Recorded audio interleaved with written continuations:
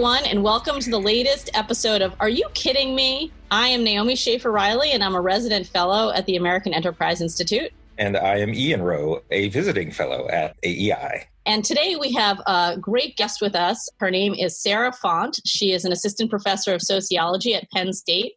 She focuses on issues there related to child maltreatment and the child welfare system. And these are issues that are getting, unfortunately, or fortunately, a lot of attention lately with the lockdowns in place all over the country. States are reporting a significant decrease in the reports of abuse and neglect that they're receiving. One of the reasons for that, of course, is that schools are out and teachers are mandated reporters, and they're among the people who are most often reporting these things. So we wanted to talk to Sarah a little bit today about that and what we can do about it. So welcome, Sarah. Thank you for having me. Can you give us just kind of like a little bit of an overview of what you think has happened over the last couple of months? You know, these reports have started to fall. What does that mean? Is it a problem at all? Maybe we're just over-reporting to begin with and we're not really having a problem. Yeah, so educational personnel account for at least 1 in 5 reports to CPS. And so it's not just the drop in educational reports, though that's a big part of it. Kids are also just not seeing the relatives that they would normally see. They're not encountering, after school programs, churches, other people who keep eyes on these kids. So there's a proportion of, really vulnerable kids who just have no contact with adults who aren't their caregivers right now. And I think that's a really big concern for their safety. Some people think, well, reporting to CPS is a bad thing, and this drop is therefore not a problem. And that just really comes down to whether you see CPS as an agency that tries to protect kids and sometimes does a good job and sometimes doesn't, or whether you see CPS as some sort of agency that targets marginalized communities. And so there's certainly people who take that latter view. And Sarah, admittedly, we are in the time of a pandemic. Wouldn't we actually expect there to be more stress, more concern on the part of parents? Definitely. And there's been some reports, that serious injuries to young kids have been rising based on reports to hospitals or kids showing up at hospitals. But for other types of maltreatment where maybe a child wouldn't be taken to the hospital, we just don't know how severe that is yet. And it's not just the stress of parents based on, maybe they're losing their job, they're having other sorts of environments. A lot of parents, if you work or your kids are in school and they have other things, you just don't spend that much time with them every day. For kids who have parents who, have other sort of issues, maybe they're using substances or they have serious mental health problems, having all day, every day with that parent can be a real risk. Right. There's no safety valve. There's no I've had enough and now, everyone's going to go their separate ways. And that, has come up in some interviews I've done as a real issue. So, one of the things that we wanted to talk about is is there anything that states can be doing? I think a lot of, what I've read is mostly officials kind of wringing their hands and saying, we'll just have to assess the damage. I mean, everyone just wants to talk about, well, we'll see a big uptick in reports when all this is over. But in many states, we're nowhere close to all this is over. So what do you think, states could be doing now? And one of the things I want to bring up is in LA County, Los Angeles County, the sheriff there offered a plan to have his deputies go knock on some doors. These were not going to be just, random knocks on doors. It was going to be kids who were not, for instance, showing up at their Zoom classes online. And so that was going to be kind of the pretext for the concern, I would say. What did you make of that plan? Did you think that it was reasonable? Because the local Child Protective Service head there, Bobby Cagle, said, no, thank you. We don't think this is a good idea. It's just going to stress out these parents more. So I think it was well-intentioned, right? We want for kids who have no access to any other adults where they can tell someone if they're unsafe, you want someone to see that child and, just verify their basic physical safety. But certainly there are communities that have a deep-run distrust of the police. And I think that's where a lot of the controversy comes from. No one wants the police showing up to their house, and particularly, without some sort of credible suspicion that they need to be there. So my preference would be that someone checks in on these kids, but I'm not sure that it should be the police. Another couple of suggestions that people have given me are the possibility that schools could actually be doing more. And maybe, Ian, you could talk about this a little bit. I mean, could we be having, kind of a drive-by where, the teacher says, come on out and talk to me for a little bit, or the bus driver pulls up and, offers kids, whether we distribute free lunches that way or something, instead of just waiting for the parents to take the initiative to come to the school to collect them. This would be a way of sort of, saying, part of showing up for school today is like coming out of your house and saying hello to your teacher or something like that, at least to have some kind of in-person contact. And the other suggestion that was made to me recently is that maybe, social services, not child protective services, could be doing more, which is to say, if a family receives food stamps or some other kind of welfare benefits, whether that could be sort of, we'd like to, come and see if you need anything else. And again, just have more of that in-person contact. Well, so I think the social services workers who handle public assistance cases usually have caseloads in the hundreds. So I think that would be quite a difficult lift for them to do. In the schools, it sounds like, Ian, your school is doing pretty well with having kids actually attend the virtual lessons so you can do more check-ins. But what can you do when kids just don't log in?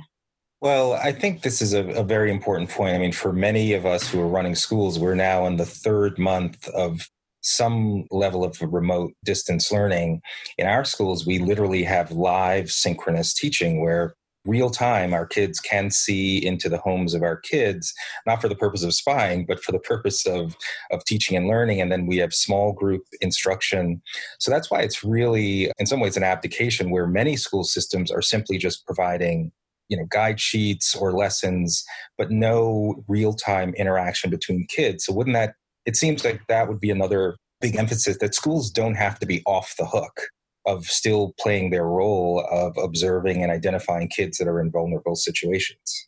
I also wonder whether, the truancy laws can kind of help to cover this a little bit too, which is to say, for schools that are reporting, we haven't seen this kid, in a month, that should still matter, even if the way that they're supposed to be showing up is on Zoom.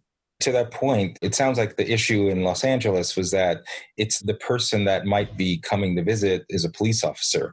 There are lots of other kinds of maybe perhaps more trusted folks, whether it be social workers, and what's the role of civil society here? Faith-based organizations? Are there other entities that can be tapped that are more community-based, that have more embedded trust, that can be simply providing, wellness checks for kids? Yeah, I think it would be helpful at this, in this point in time for people who do still have contact with kids on a regular basis to be reminded of their responsibilities to report and just of the risks that kids are facing right now, and to kind of, keep an extra eye out, because sometimes those people who have a close connection with the family also are the people that are most reluctant to report. They might need sort of a little refresher just on, what do you look out for and what do you do? And what actually happens when you report to CPS? Because I think a lot of families think, well, if I call CPS, they're going to come in, they're going to take the kids. And what people need to realize is that children are removed in only about 5% of CPS investigations. It's an extremely rare outcome. Vast majority of the time, families are either referred to voluntary community services or nothing happens at all. So it's not as scary of a prospect as I think people thinking about reporting sometimes fear that it is. That would seem to call for public information campaigns, either for folks to learn what you just described. It's your duty if you're seeing something, and maybe this is all better for the kid, as well as a public information campaign for parents that might be stressed out. What are the resources that do exist for someone who may have lost their job or they're feeling stressed? What's out there that can help them bring down the temperature if they're feeling themselves getting out of control? I also just wanted to talk here for a minute about who are the kids who are most at risk, because I think that should be part of the campaign too, particularly if we're not talking about necessarily mandated reporters, but we're talking about relatives or neighbors or something like that. Oddly, it's not as much as we're focused on the kids who are not, in school now because they're on Zoom meetings. A lot of the problem here is going to be kids who are not even school age yet. And how do we, if these are kids who are not capable of reaching out themselves to other adults, by phone or communicating them in another way. So Sarah, who would you say are the kids that we most need to be worried about over the next couple of months? Certainly the, children under 3 and under account for the vast majority of child maltreatment related fatalities. And that's partly because, they're more vulnerable. And also they're a lot more dependent on their parents. And so the risk to them is fairly substantial.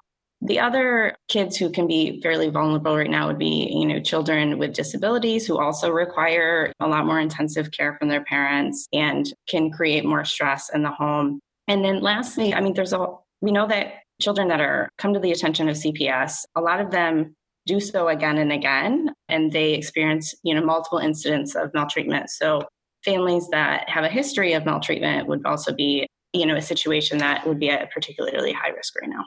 And do you think, we've been talking a little bit about this question of other people besides law enforcement who could come visit these kids. Obviously CPS already had, kids in the system before this happened. Do you have any sense of whether they're doing a good job out there, continuing to do their regular visits and investigations? Many of these people are probably worried for their own safety. Are they more reluctant to go into homes? Are people more reluctant to let them in? How is that playing out, do you think? There's definitely been reports that the frontline caseworkers are being sent to homes, without any sort of safety equipment, without masks, that sort of stuff, which, these are not highly paid workers. It's a big risk to ask them to take. So hopefully some of those issues in terms of having appropriate equipment have been resolved by now. But I do think there's some reluctance for them to expose themselves in this way. And so in some cases, I think they're doing some virtual check-ins as well, but there's really no substitute for in-person visits for these families where it's already been demonstrated that there's a serious risk of harm. But have you also seen that there's reluctance on the part of the folks to have people come into their homes, given their concerns about bringing the virus into their homes? Does that create another impediment? Potentially.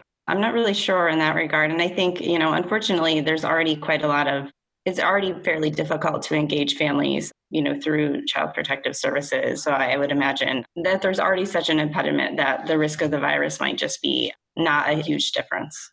So in terms of, everyone wants to talk about kind of what's going to happen. And obviously in many places in the country, the lockdowns have started to lift. So what do you think we should be doing in those places, to kind of catch up and figure out, what it is that has gone on? Obviously, it's hard to sort of do this investigation after the fact, but what should we be doing now that the lockdowns are lifting in a lot of places?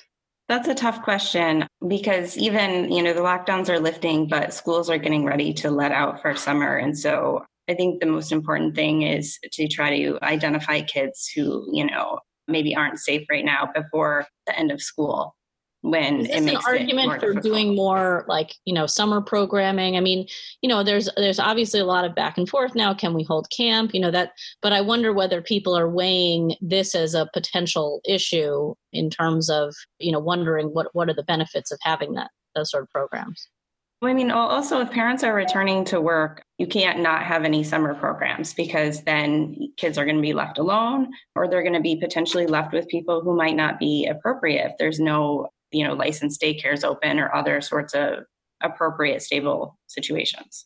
All right. Well, those are all the questions we have for you today. Thank you, Sarah, for joining us. We really appreciate your input on this important topic of how to prevent and stop and, hopefully end some of the abuse and neglect that seems to have been going on under the radar in the last couple of months. With that, I am Naomi Schaefer-Riley and I'm Ian Rowe. And this has been another episode of Are You Kidding Me? You can find us on the AEI website or wherever you like to get your podcasts. Thank you, Sarah. Thank you. Yeah, thanks.